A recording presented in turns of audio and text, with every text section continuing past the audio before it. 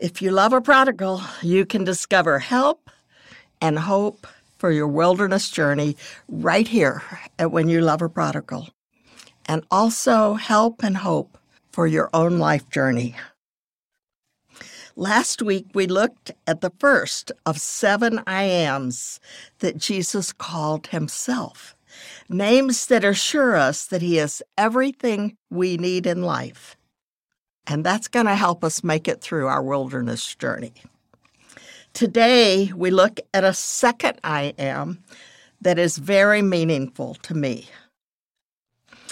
Be sure to jot down what it might mean for you. Jiddu, that's my grandmother name. Jiddu, it's dark. My grandson was spending the night. He whimpered, "I'm afraid of the dark." After a few reassurances and a nightlight, he went back to sleep. I understand. I'm a little afraid of the dark, too. Just the other night, my husband was gone and the wind was howling. Clouds cloaked the moon and heavy rain completed the darkness. Then the noise started. Repeated sounds like someone walking downstairs. Should I panic? What will I do? No, I know that noise, I thought. I've heard it before. It's just the tree branches blowing against and scraping against the windows. My fear subsided. But still, I prefer light, not dark. I turn lights on. I open blinds, close off dark rooms. I'm grateful that my ever-present phone, except when I forget it, gives me instant access to light. So are you afraid of the dark? Most of us wisely have some fear of the dark because bad things can happen in the dark. Little things like I stumble and stub my toe, or I get lost, especially driving where I'm not familiar. I even have accidents because I can't see where I'm going. But even more, there is evil, sometimes terrible evil, lurking in the darkness. So I want a nightlight in the hall, a flashlight on the path, headlights on the car, street lights on the road, and sunshine in the sky. I love light.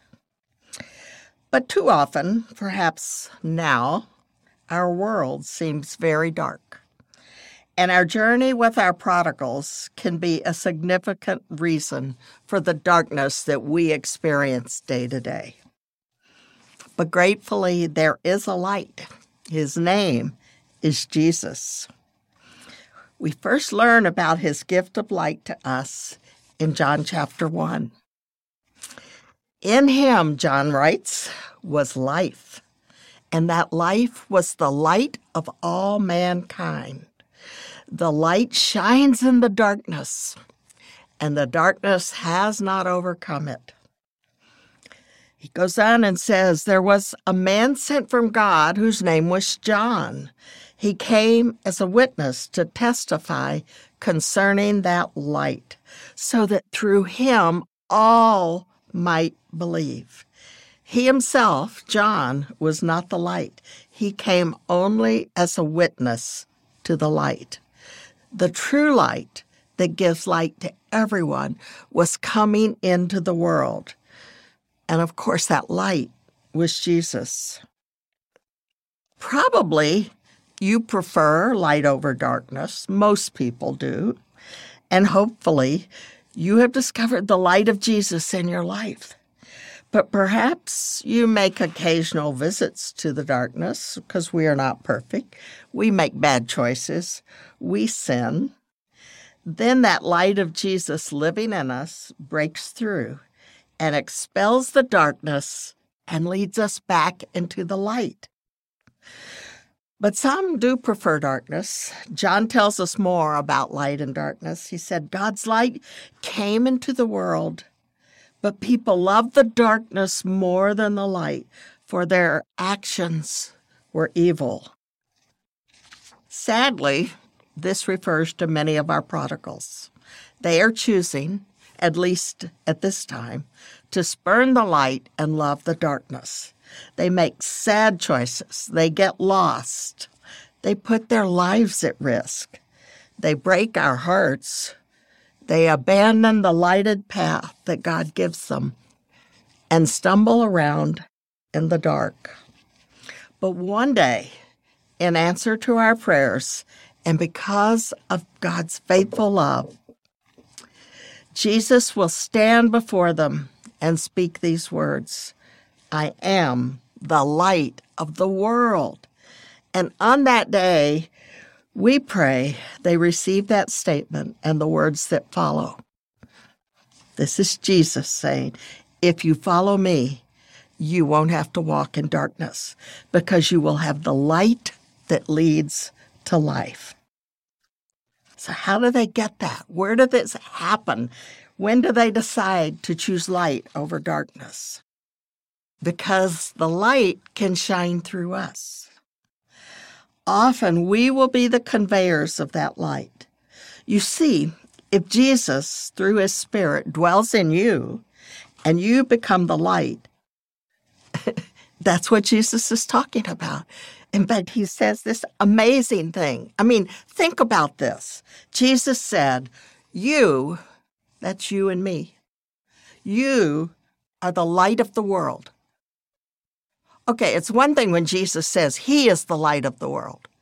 But then when he says we are the light of the world, how is that possible? Because he's living in us through his Spirit. He says, you are the light of the world, like a city on a hilltop that cannot be hidden. No one lights a lamp and then puts it under a basket. Instead, a lamp is placed on a stand where it gives light to everyone in the house. In the same way, let your good deeds shine out for all to see, so that everyone will praise you and pat you on the back? No.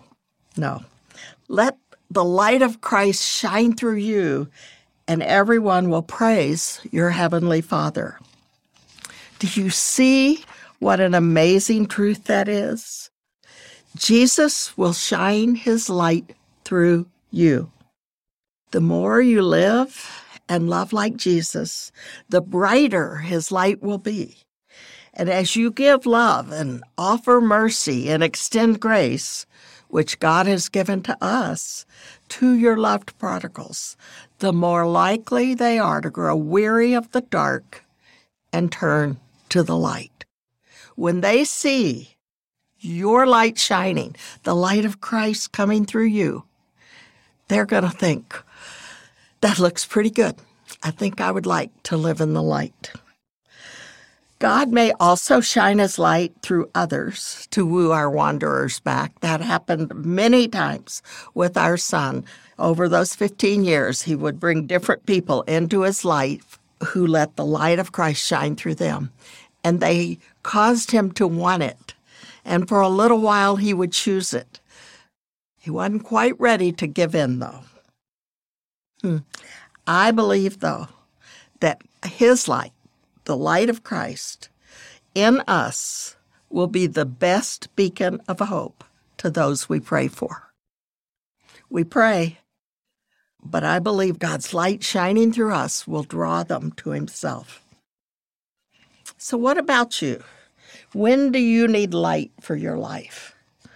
What might it look like if the light of Jesus would consistently shine through you to your loved prodigal?